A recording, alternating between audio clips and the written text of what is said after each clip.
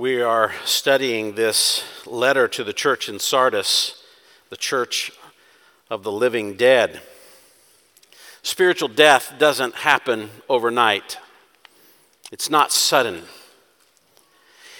Likely, for spiritual death to take place in a church that was once alive, it likely takes years to lull a congregation into the kind of spiritual slumber that eventually leads to spiritual death.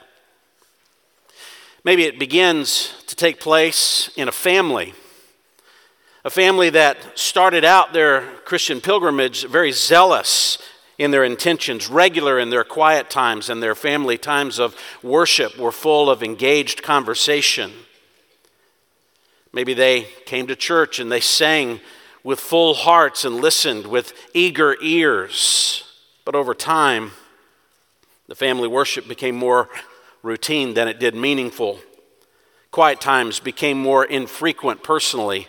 Spiritual conversations were more rare than they used to be normal. The family comes to church regularly, they sing well, they nod to the truth that's taught, they smile, and they enjoy the brief time of conversations they have with friends at church.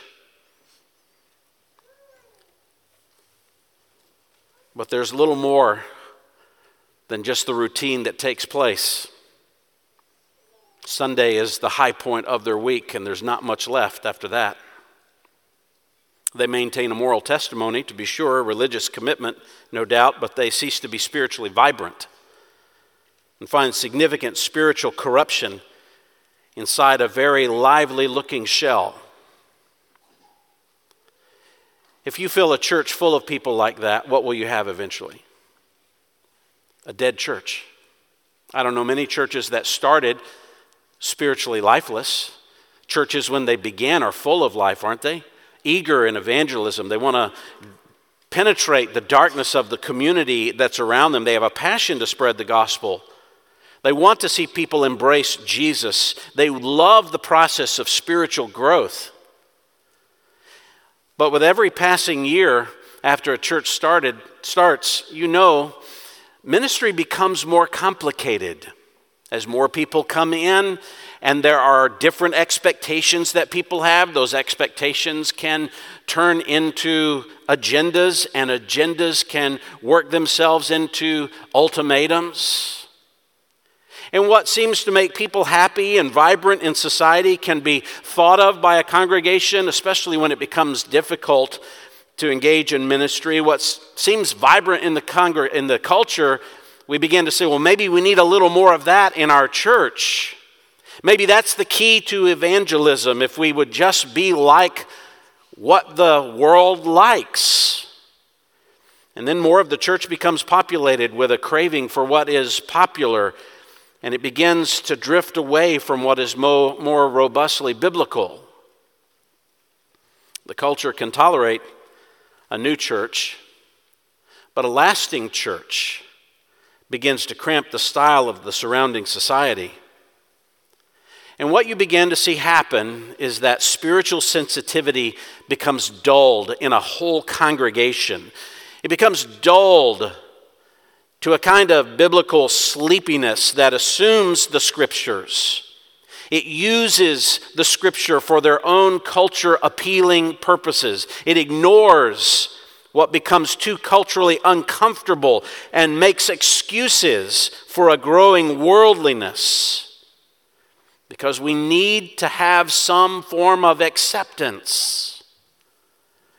Then we start accepting what the world loves, even though Scripture might call it and name it as sinful. And the church still on the outside looks like it's thriving.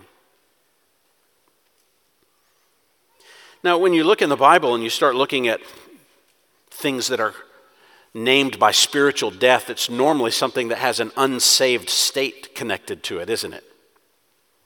Like Ephesians chapter 2, verse 1, and you were dead in your trespasses and sins. Or James chapter 2, verse 17, even so faith, if it has no works, what is it? Dead. It's dead. That's lifeless. There's no spiritual life. It's non-Christian. And the fact that Jesus tells this church in Sardis that it is dead could very well mean that the majority of the congregation is comprised of professing Christians, but false Christians. I don't know how this church got to that place. I would assume that in the beginning it was a legitimate church, full of people who were thriving in the things of the gospel. But as time has gone on, more non-Christians populate the church than true believers, because Jesus notes of them in the whole that they are dead. Spiritual death is connected to lifelessness, to a non-Christian kind of lifelessness. Now, they have a very few within the church. Maybe these few who still have some life in them are a bit anemic. Maybe they are full of an amnesia, perhaps of spiritual amnesia. They don't remember what it used to be like, but the reality is there's not many of those in the church. There's more death than there is life. And what's interesting is that only Jesus seems to make this assessment of them. No one else does. Only Jesus says this church is dead, because everybody else around them thinks, no, this is a church that's alive. They're full of life. There are a few who could still be in this church, who could breathe life and bring back revival to the church, but the reality remains it's a dead church. It reminds us it is more than possible. It's more than possible to be a church that most on the outside would define as full of life, but one that Jesus alone, who knows the situation fully well, defines as spiritually dead. In fact, this progression from spiritual life to spiritual death is easily discernible in the letters that we're reading to the churches in Asia Minor that are recorded in chapters 2 and 3 of Revelation. Only 2 congregations out of the 7 received no condemnation from Jesus. 5 out of the 7 have Jesus rebuking the church for something. Ephesus loved doctrine, but they didn't really love Jesus or each other. They'd left it. Pergamum had a few who began to compromise the truth at the expense of being accepted in the culture. Thyatira compromised so significantly over such a long time that they only had a few who were not compromised. But Sardis has reached a place where almost everyone in the church is dead. That's the progression. If you kill love in the name of truth, then you begin to love acceptance more than truth and embrace compromise to a place of corruption, and corruption then creates the cancer that leads to death. That's what we've seen in the progression. And we need to be careful, because before we cast the gaze to some other congregation outside of ourselves and name them, we have to look within, because it's Jesus who's evaluating us. He's speaking to us this morning. Certainly, he evaluates every congregation, but you happen to be here today. And it's our church under the spotlight. And we need to be mindful of our own spiritual vibrancy. Last week, we started looking at this church that has reached the pinnacle point of compromise and corruption into death. And Sardis, as we've noted, is the church of the living dead, a church that has a reputation of being spiritually vibrant. Everybody else looks at them, and the only thing they think of is life when they think about that church. But when Jesus speaks to the church, he says, you're dead. So if you're in that state, or if you're approaching that state, and any congregation, including our own, can get to that point, again, it can start very easily in a family and populate a congregation. How do you revive a dying church? How do you revive a spiritually dead congregation? How do you help a congregation that has a reputation in the community for life, but it's found by the Lord of the church to be spiritually dead? Well, there's 5 parts in the letter, and that reveals to us 5 distinct ways to revive a dead or a dying church. That's what we began looking at last week. 5 ways to revive a dead or a dying church. You say, well, are you preaching this morning because you think we're dead? No, it's just next in the passage, right? That's how the preachers get away with saying a lot of things. It's just next. But are we listening? Are we listening? We don't want to get here, do we? So what are these 5 different ways? 1, focus on the true evaluator of spiritual vibrancy. Focus on the true evaluator of spiritual vibrancy. Verse 1, to the angel of the church in Sardis write, he who has the 7 spirits of God and the 7 stars says this, I know your deeds, that you have a name, that you are alive, but you are dead. The only way to remain a church that Jesus himself would commend is to keep our hearts fixed on Jesus himself. Every letter of the 7 letters here begins with a particular reminder of the nature of Jesus, a specific aspect of his nature that speaks to the actual need of the church. And Sardis, the church of the living dead, needs to preoccupy itself with the only one who can genuinely evaluate the spiritual vibrancy of the congregation. They pride themselves on liveliness, and Jesus says it's quite the opposite. Maybe they need to get their eyes off of their own statistics. Maybe they need to get their heart off of the society's affirmation or history's evaluation. Or maybe they need to stop reading all the discernment blogs that describe them as lively or not. What would Jesus say to our church? That's the only thing that we should really be interested in. What would he say to us? What makes him the only one able to provide a true evaluation of the spiritual vibrancy of the church? Well, he's the one who has the 7 spirits, which we remember is a reference back to Zechariah 4. It speaks to the vision of Zerubbabel's rebuilt temple after the exile that looked inferior to the prior glory of the Temple of Solomon.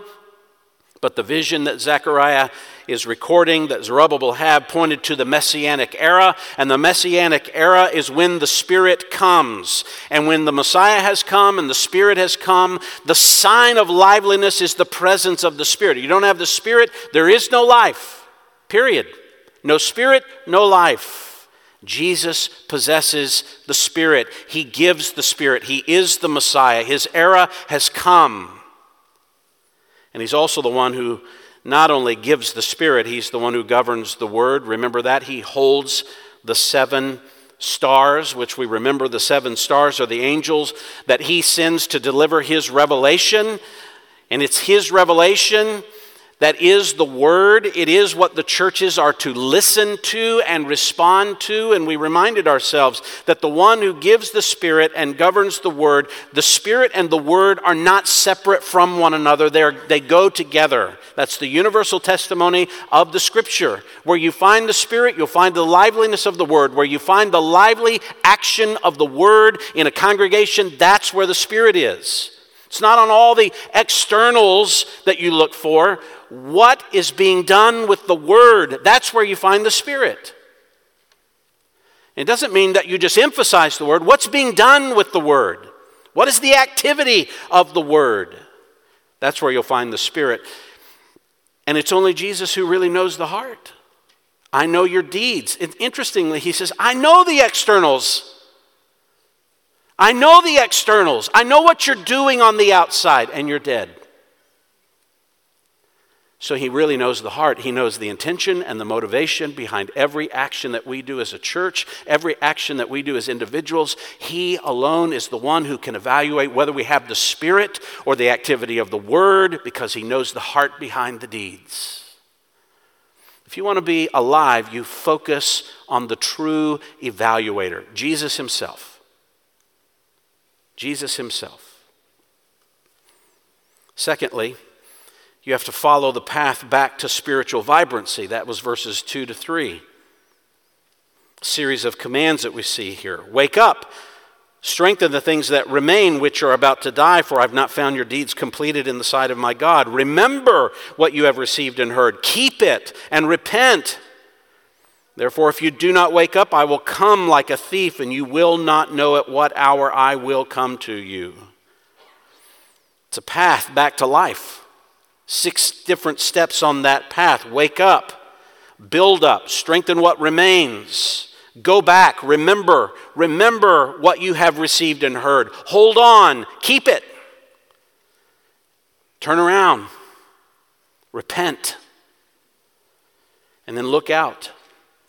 If you don't wake up, I will come like a thief. Now again, some might see that as some tangible, temporal discipline that comes upon the church of Sardis, or it could come on a church that's like Sardis, and God might erase the testimony of that church in its time, in its setting, or as we've been seeing in all of the churches thus far, when Jesus warns them about his coming, he's not warning about some temporal end-time judgment that could just wipe out the church locally. He's talking about an end-time judgment when he returns in his second coming. In fact, this language, I will come like a thief and you will not know what hour, that is regularly used in the scripture to talk about the second coming of Jesus Christ.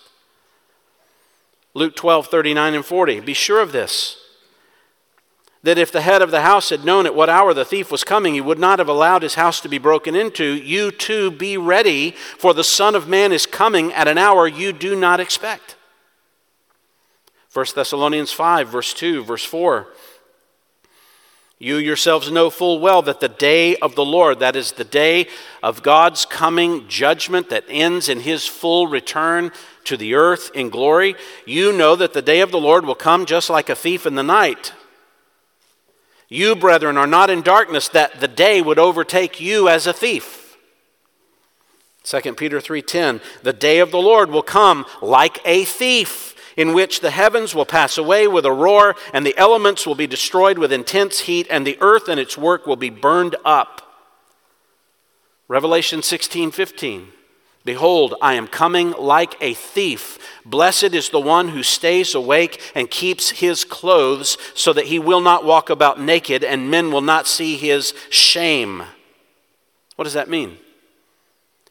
The Lord, when he returns, will evaluate and put on display the eternal reality of every local church's ministry. Listen to this, Summit Woods.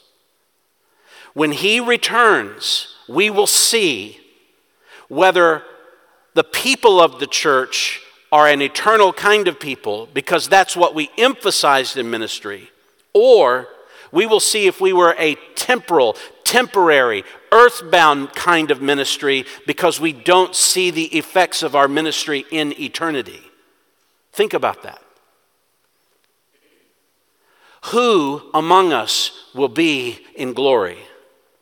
What do we do as a church that emphasizes eternity as opposed to simply the here and the now and the evaluation of what the society, the culture, or even the religious people around us would assume is good and right? What does Jesus say will last for eternity? Are we as a church wood, hay, and stubble? Or when you look at the membership of our church and the growth of our congregation, do you look at people who say these have the marks of eternity on them? That's why he warns us with eternity every time.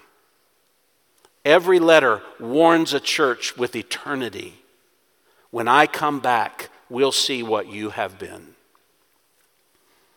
There's a path. There's a path to spiritual vibrancy. But if you find yourself dead and dying, you better take that path, or there's an eternal consequence right around the corner. And he could come back at any moment. That's how you live as a church. That's how you operate as a church. He could come back, and that evaluation could land on us at any moment. Let's look at the third way that this letter points us to reviving a church that has a reputation of life, but in reality it's spiritually dead. Number 3, encourage those who are spiritually vibrant. Encourage those who are spiritually vibrant. I think that's what the Lord does in verse 4. Here's a shout out from Jesus to a dead church. There are some of you who aren't dead yet. You have a few people, or literally it is, you have a few names in Sardis. So you have a name overall that you're dead, but there's a few names on the roll. There's a few names in the membership who are still alive. They have not soiled their garments, and they will walk with me in white, for they are worthy. I love that. Here's a few.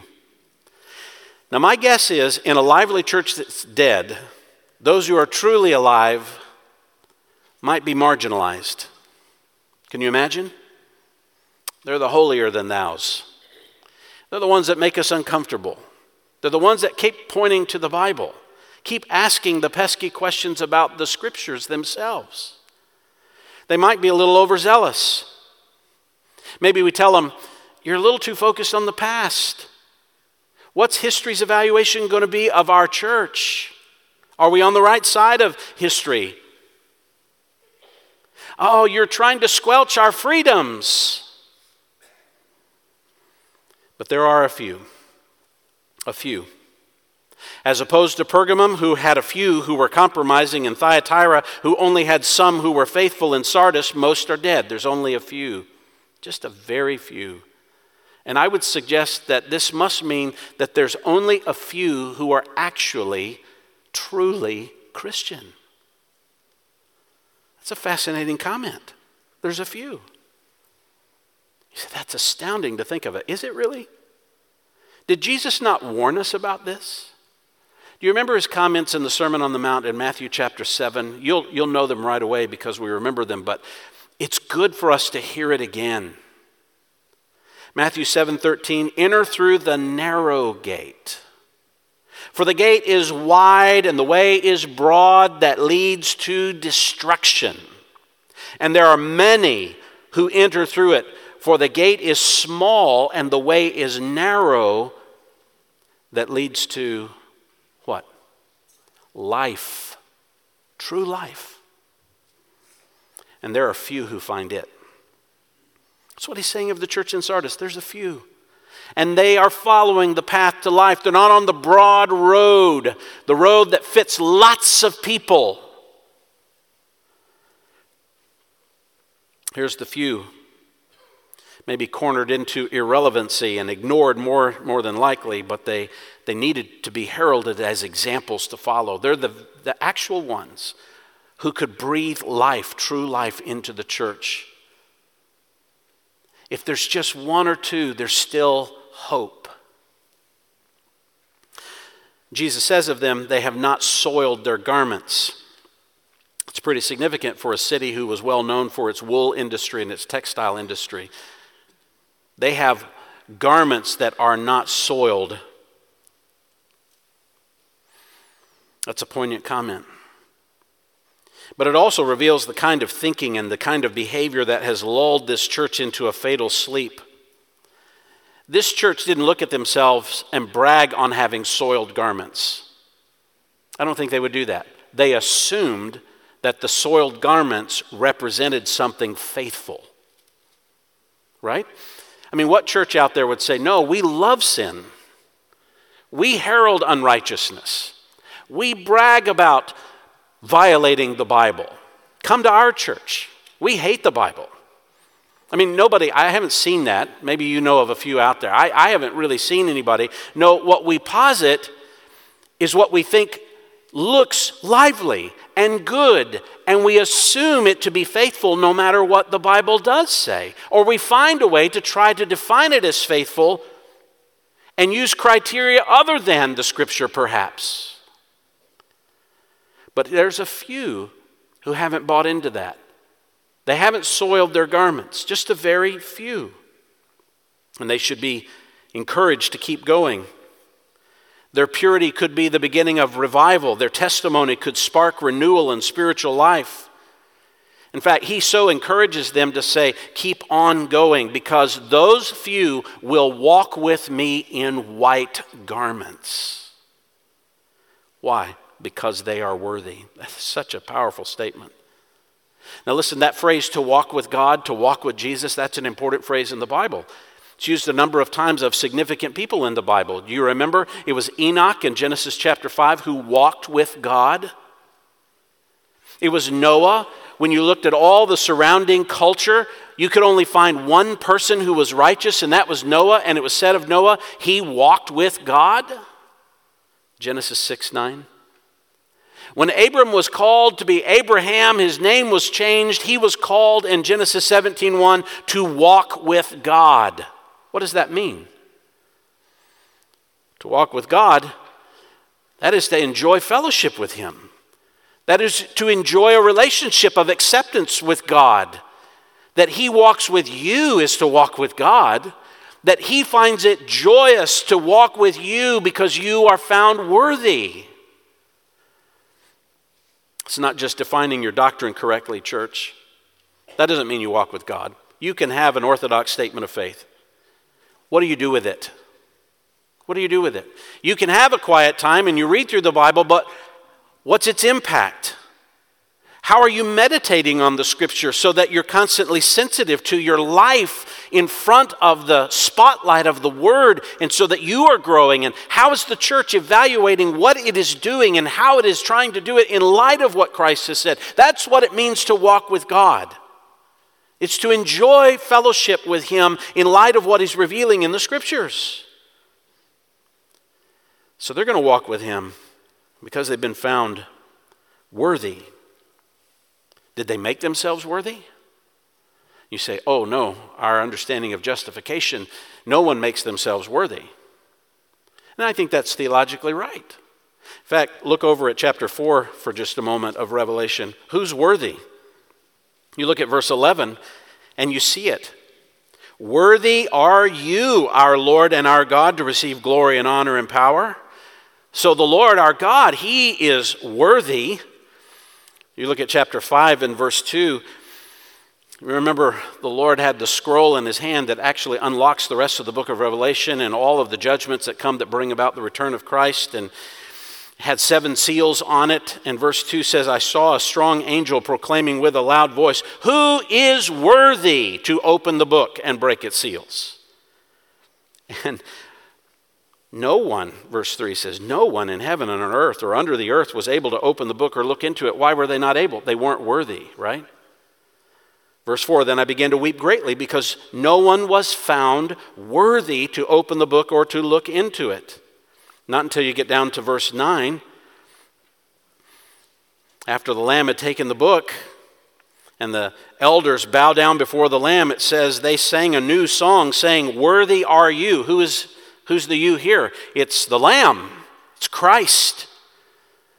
The Lord God was the worthy one in chapter 4. It's the Lamb. It is Christ in chapter 5. He is worthy to take the book and break its seals, for you were slain. So who's worthy? Christ is worthy. You don't make yourself worthy.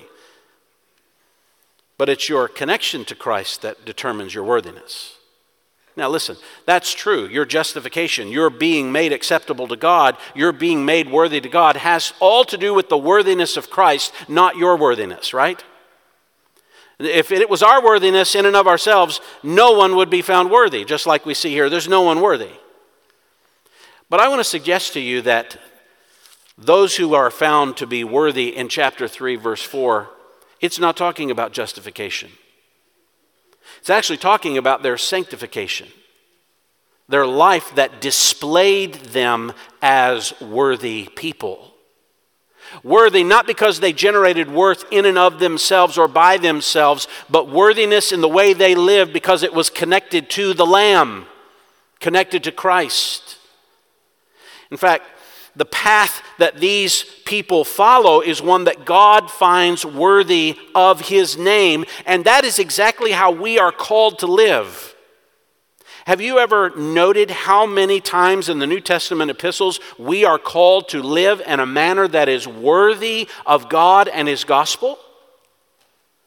Ephesians 4:1. Just jot these down. I want you to hear them. Ephesians 4:1. Therefore, I, the prisoner of the Lord, implore you to walk in a manner worthy of the calling with which you've been called. He's not saying there, justify yourself before God in your worthiness. No. Because you're justified, live in that manner of worthiness. Walk in a manner worthy of the Lord.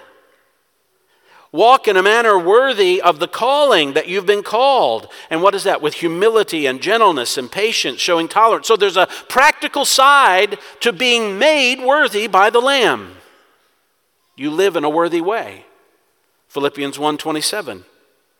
Conduct yourselves in a manner worthy of the gospel of Christ, so that whether I come and see you or remain absent, I'll hear of you that you're standing firm in one spirit, with one mind, striving together for the faith of the gospel. There's a practical side of living in a manner that's worthy. You're not making yourself worthy. You're living because you're worthy. Been made worthy. So live that way. Colossians 1:10. The Apostle Paul's praying for the saints in Colossae so that they would walk in a manner worthy of the Lord, to please Him in all respects, not to gain His pleasure. You have His pleasure in Christ, but live in a way that you know He finds pleasure in. 1 Thessalonians 2:12. So that you would walk in a manner worthy of the God who calls you into His own kingdom and glory. That's the prayer that we pray for each other. That's the emphasis of a church. How are we helping each other to walk in a manner that's worthy of God Himself? That if He were to evaluate us, He would say, that looks like my character. They're worthy. They've been living their life, these few people who stand out. And the rest of the church looks at them and says, your clothing looks odd. And Jesus says, your clothing looks unstained. Your life looks worthy, marked by the Lamb. What do they get? What is their hope? Because there's no doubt a struggle to live in a church that's dead and not soil your garments, and to keep walking in a manner worthy of the gospel. What will they receive?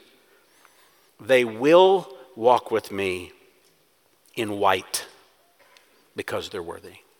They will, this is future, isn't it? They will walk with me in white.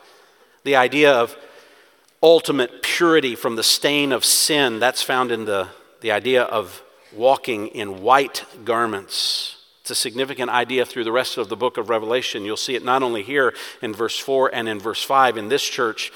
You'll see it mentioned again in chapter 3, verse 18. You'll see these white garments mentioned in chapter 4, verse 4, chapter 6, verse 11, chapter 7, verse 9, verse 13 of chapter 7, chapter 19, verse 14. So this is not the last time you see a reference to the white garments. Why white? It's not just purity. It's not just unstained. White is what can exist in the presence of God. When you read of something that's white, it's white because it's connected with where God lives. It can exist in God's presence because it's unstained.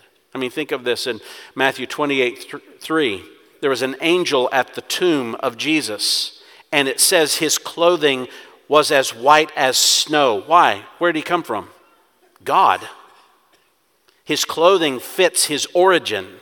He lives with God. John 20, verse 12, there were two angels in white sitting, one at the head of where Jesus' body used to be and one at the foot.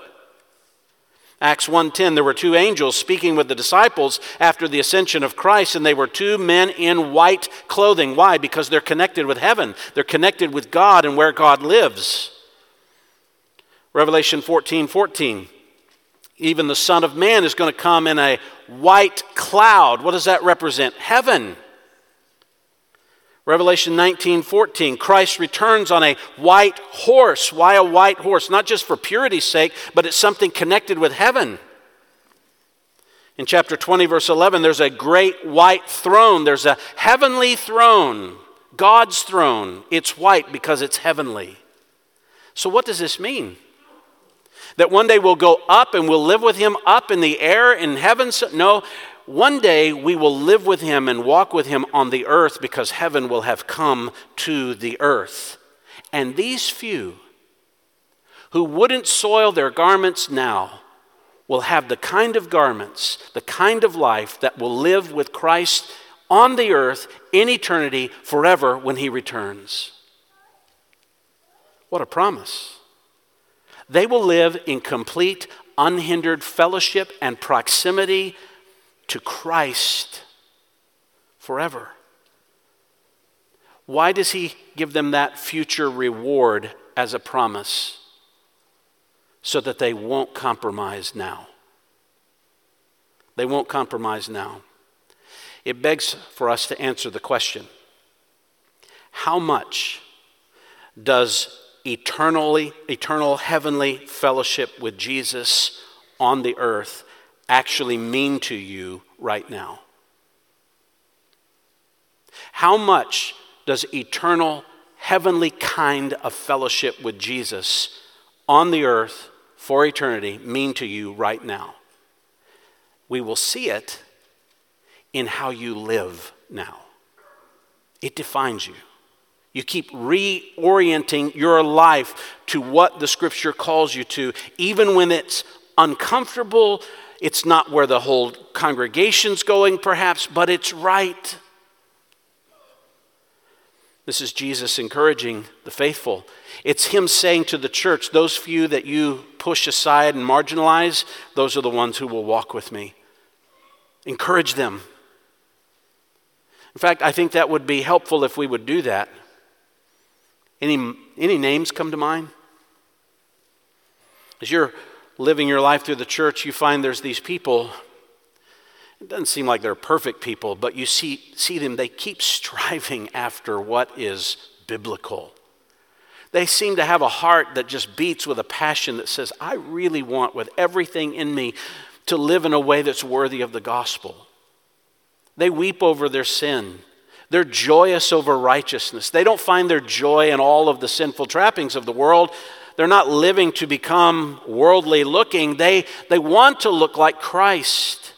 They want others to look like Christ. It's the emphasis of their life. Do you know anybody like that?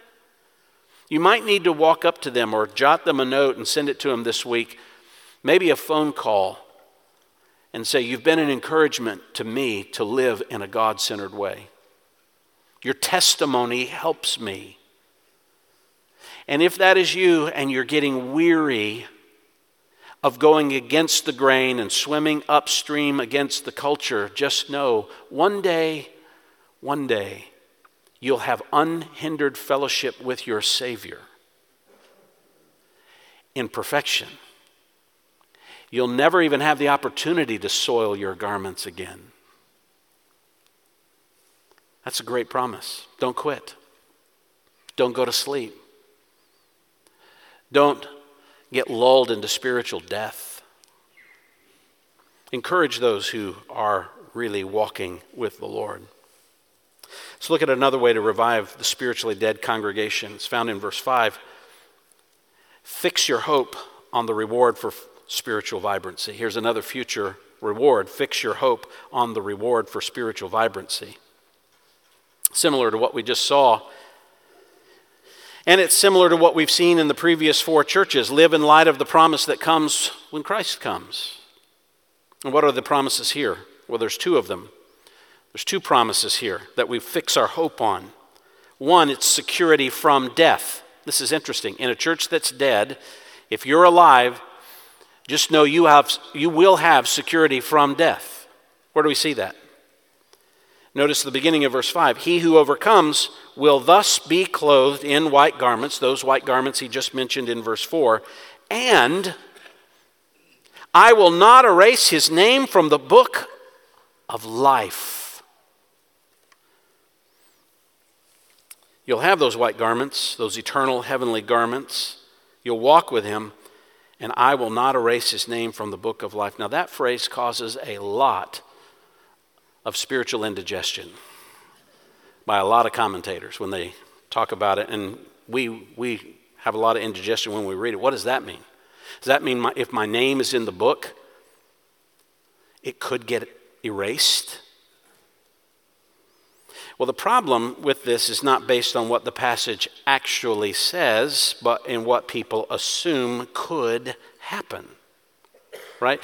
You read that and you don't think, oh, my name will never be erased. You're like, could my name be erased? That's where you go. But that's not what the text says. Now, first, to understand what is being described here, let's talk about what this book of life is. Can we just start there? Now, fundamental truth when you're studying the Bible, if you want to interpret something correctly, let's look to see what the text itself says about the book of life. And let's look to see what John in the book of Revelation says about the book of life. Because it's mentioned several places in Revelation. So before you run to Moses in Exodus, because that's where some people want to go, God, don't blot me out of your book. Like, I could lose it. Let's first start with John and Revelation to define what the book of life is. So, jot down a few references. And again, I'm just going to read them. We'll comment a little bit on them. You can spend some more time thinking through them. But here's references to the book of life in the book of Revelation. Revelation 13:8. Revelation 13:8.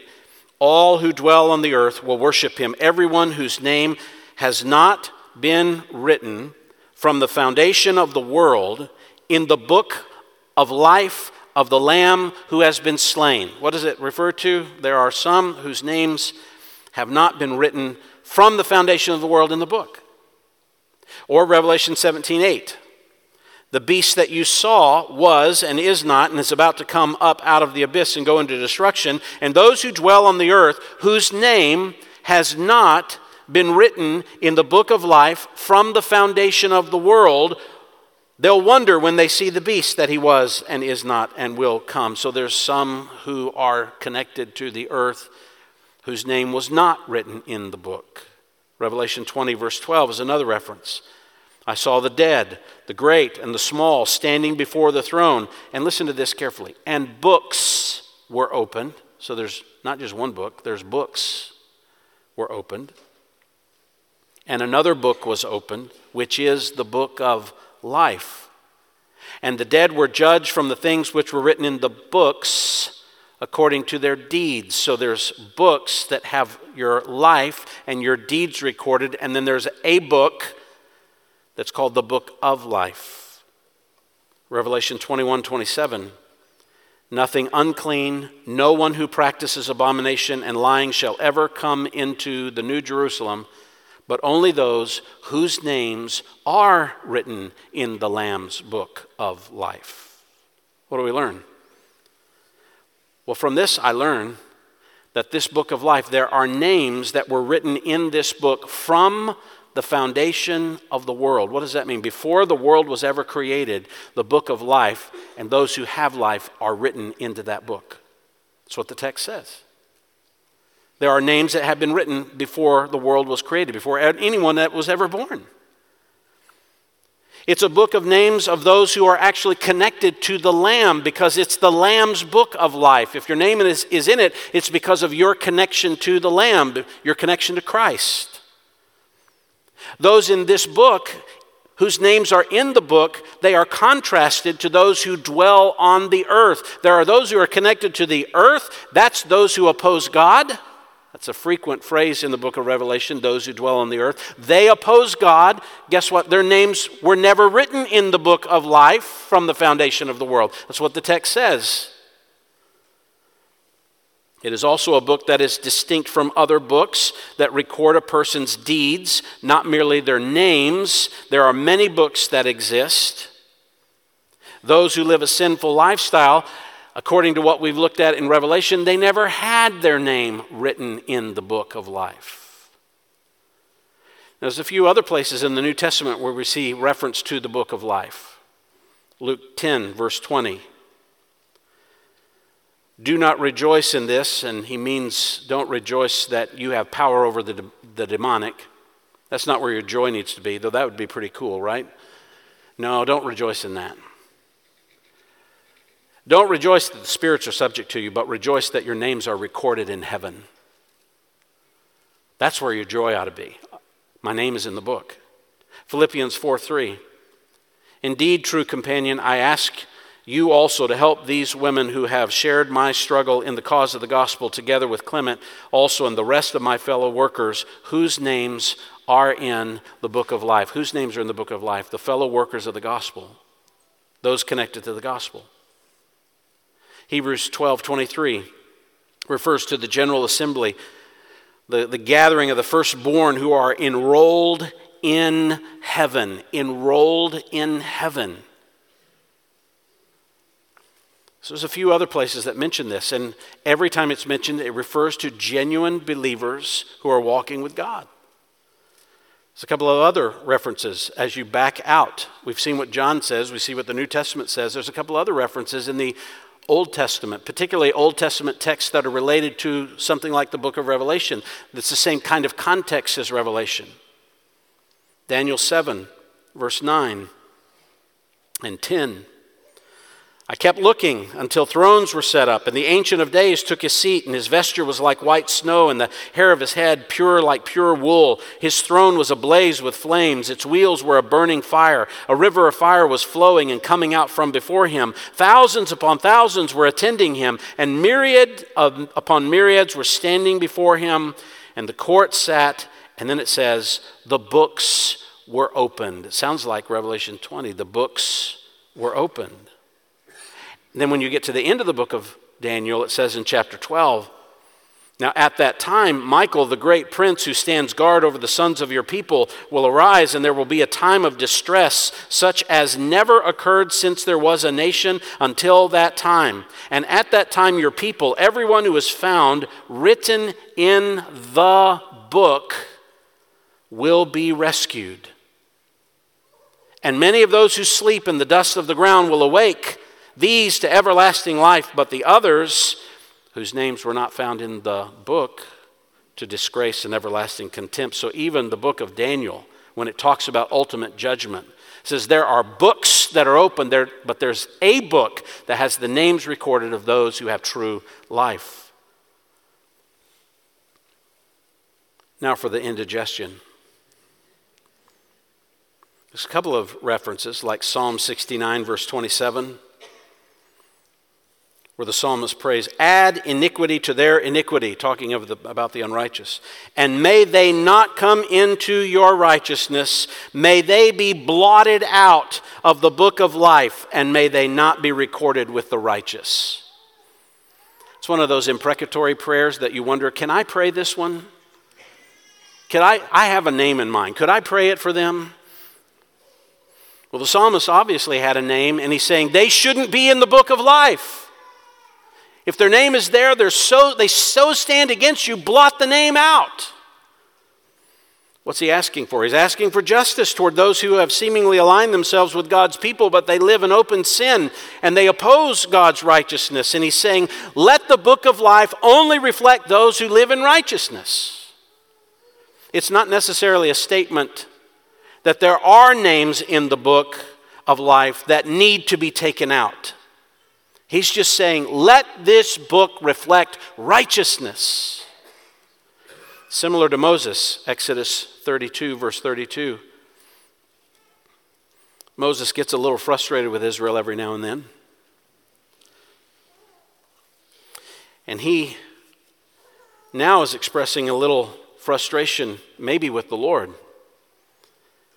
He knows that Israel deserves justice, but he also knows if God wipes these people out, then the name of God will receive a testimony from the rest of the world that shames the character of God. And so he prays for Israel, and he says, now, Exodus 32:32, if you will, forgive their sin. Forgive their sin. And if not, please blot me out from your book which you have written. And the Lord said to Moses, whoever has sinned against me, I will blot him out of my book. That's the one that causes indigestion. Seems to say there could be a name there that's going to get blotted out. Or does it mean that? Does this mean that the book of life contains names that could be blotted out because they sin? Well, the first thing to note is we're not told in Exodus 32 that this is the book of life. Remember, there are multiple books. Is this the book of life that's referred to in the book of Revelation and Daniel and some of the gospel references? There are many books. But let's assume for a moment, just for a moment, because we don't know that, and some make a good case that this is not the same book. It's just the book of those who are living. have physical life.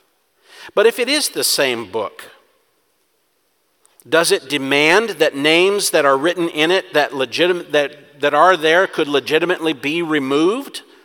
Or is God promising, if there's a name of someone who lives in such a way that he shows he does not possess eternal life, I'll take his name out. I'll take it out. But the reality is, there aren't any of those names in the book. Could be what he's saying. Yep, if you show me a name that's in this book that doesn't belong, I'll blot it out. But the reality is, there are no names in that book that could be taken out. It's the book of all those who will live because it was written when? Before the foundation of the world. The book's already been written. God knows the names. We don't. Moses doesn't. And God ensures that every name in the book will be of those who are living. So the book of life in Revelation and throughout the Bible doesn't seem to suggest that someone could have their name in there and then have it removed. It's simply a suggestion and a reality that if your name is in the book, it can't be removed. In fact, go back to Revelation 3 for a moment. When he says in verse 5, I will not erase his name. In the Greek language, it uses the strongest form of negation possible, the me form of negation. There's no possibility that I will ever erase his name. Not even a hint of a conceivable way that Jesus would blot the name out. Why? They're overcomers. They overcame. And because they overcame, there's no possibility that I ever will blot their name out. In fact, there's no possibility that those whose names are in the book of life will not overcome so as to have their name removed. They will overcome. This is a statement of encouragement. This is a statement of stability. It's a statement of hope. If you overcome, you cannot be removed from the book. Well, what if you don't overcome? You're going to get to the end of eternity and find out your name was not in the book. You might have a name that you're alive, but you're really dead because your name was never in the book of life. The text doesn't suggest here that you one day could be truly saved and the next day not. It says, no, there's no possibility. The overcomers are the true. They are the faithful. They are the ones whose names have been in the book. And if your name was not there, it was never recorded there. There's no possibility of being blotted out. The text is pretty clear. There's no conceivable way. What does that mean? Overcome now. And you have eternal security. You say, well, what if I don't overcome? That means if you don't overcome and you walk away from the faith into Christ, walk away from Christ into unbelief, ultimately you will look back and see you were never genuinely in Christ to begin with. It's quite a statement to this church of the living dead. They have a name that looks alive, but their name was never recorded in the book of life. It's quite a promise. You have life. There's a second promise given here. It's confession. It's not just security from death, it's confession for life.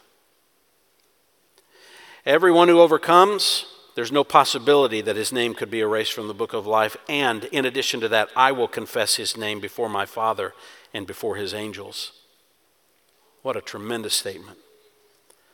This seems to speak of a time when the Son takes all of those who are his and presents them to the Father in heaven. It's before the Father and his angels as if they're in heaven.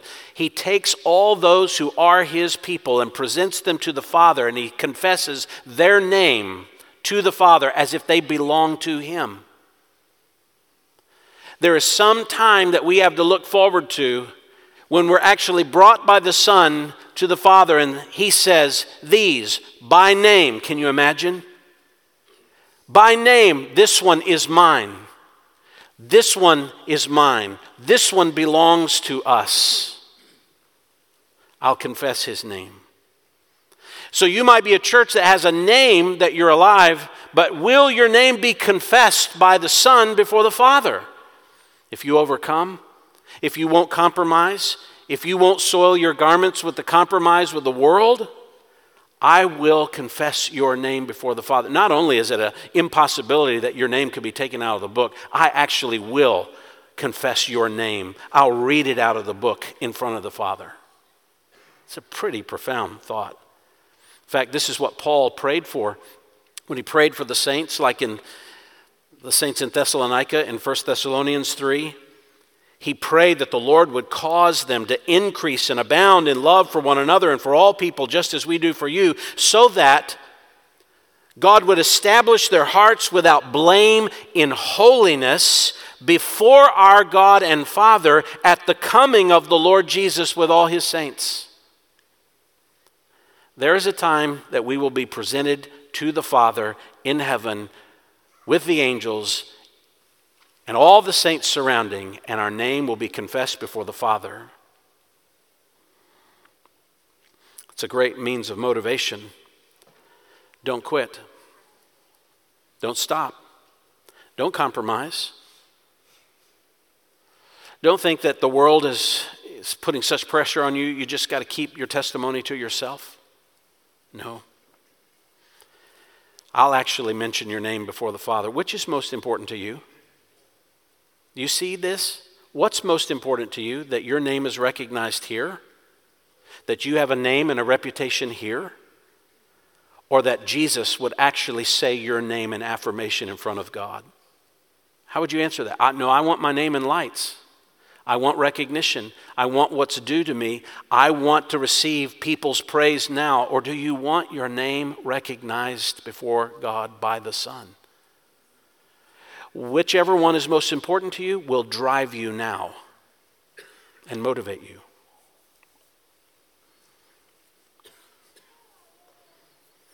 It's great motivation to be faithful.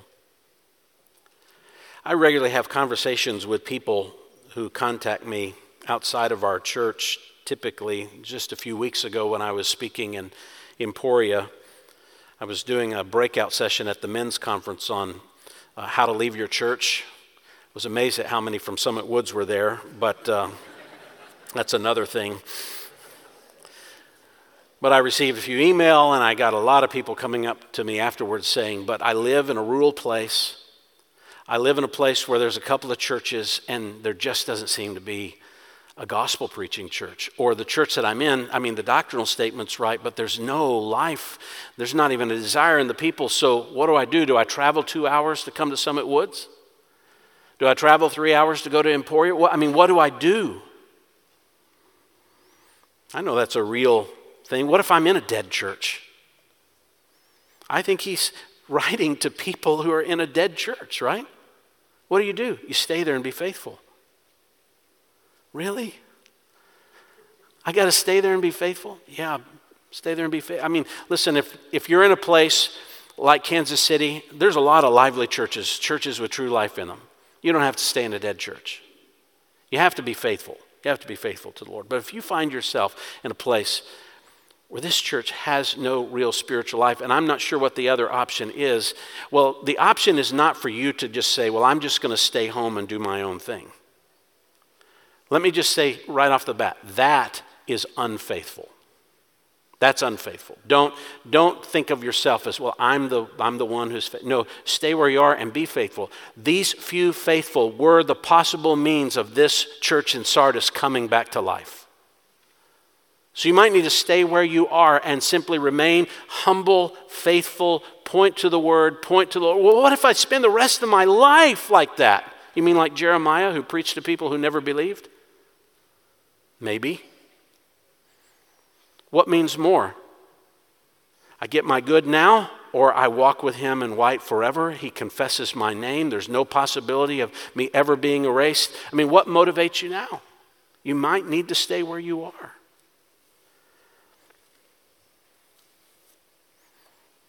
Spiritual vibrancy can exist even in an atmosphere where death seems to reign.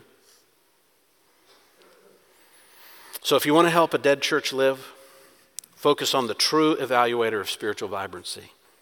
Follow the path back to spiritual vibrancy. Encourage the few who are spiritually vibrant. Fix your hope on the reward of spiritual vibrancy. There's one last one. Fifth way that this letter points us to reviving a church with a reputation of life, but it's dead. Fill your ears with the words of spiritual vibrancy. Where do we get that? That familiar phrase at the end of these letters. Verse 6, he who has an ear, let him hear. He who has a true spiritual ear, one that is awake to the gospel and knows the truth. Do you have that ear? Do you have the capacity to hear the truth because you're born again? That's what he's asking. Then constantly listen to what the Spirit is always saying to the churches. What is the Spirit saying to the churches? It's not just this letter, it's the whole of it, and it's everything the Spirit is saying. And as we've made note, the Spirit breathes out the Word. The Word is the Word of the Spirit. Listen to the Scriptures. Fill your ears with the words of life.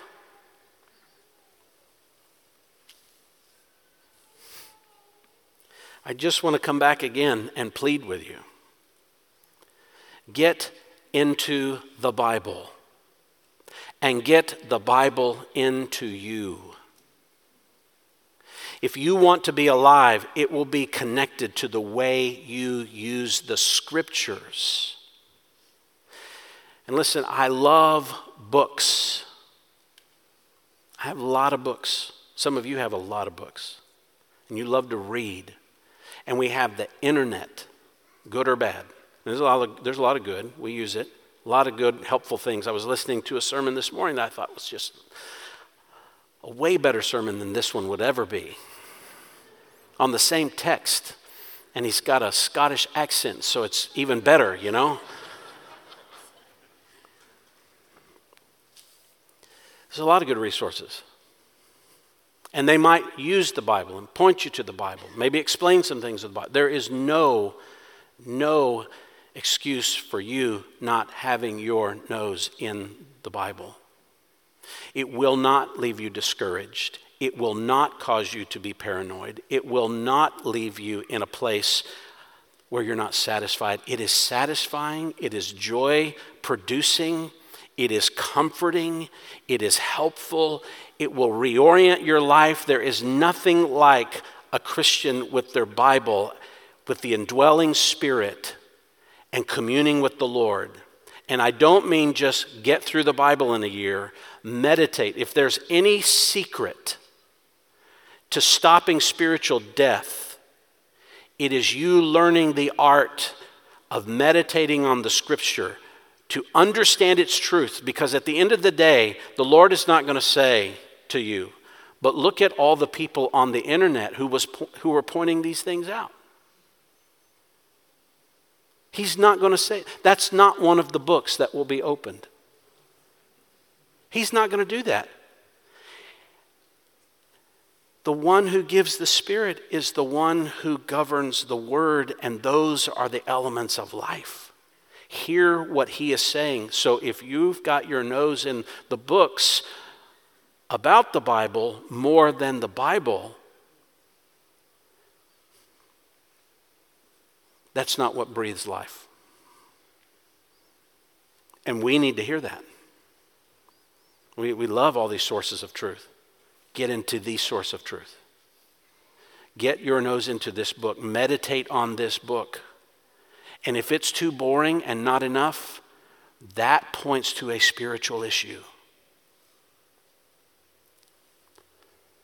Let's pray together. Lord, we ask for your help.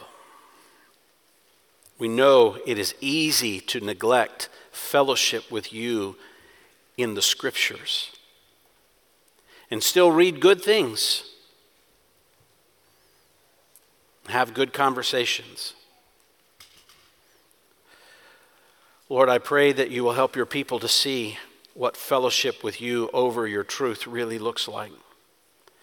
what it looks like to meditate on the Word, to dwell on its contents, to dig into it in rigorous study so that we would use it well in the day-to-day of our life to shape how we think, because there is chapter and verse connected to it. We pray we would live in light of your evaluation, not anyone else's. We pray we will live in a way that looks for your reward and not the reward of anyone else. Lord, when we speak, we pray we speak the words of Scripture. When we write to people, we pray we write them what the Word says so that they're encouraged and helped, convicted, strengthened by the truth of the Bible. We pray for help. We need it. Search us. You know us. Reveal what needs to change, particularly for those who don't have a relationship with you. Open their eyes to see the glory that could come to them through Jesus. Forgiveness in his name because of what he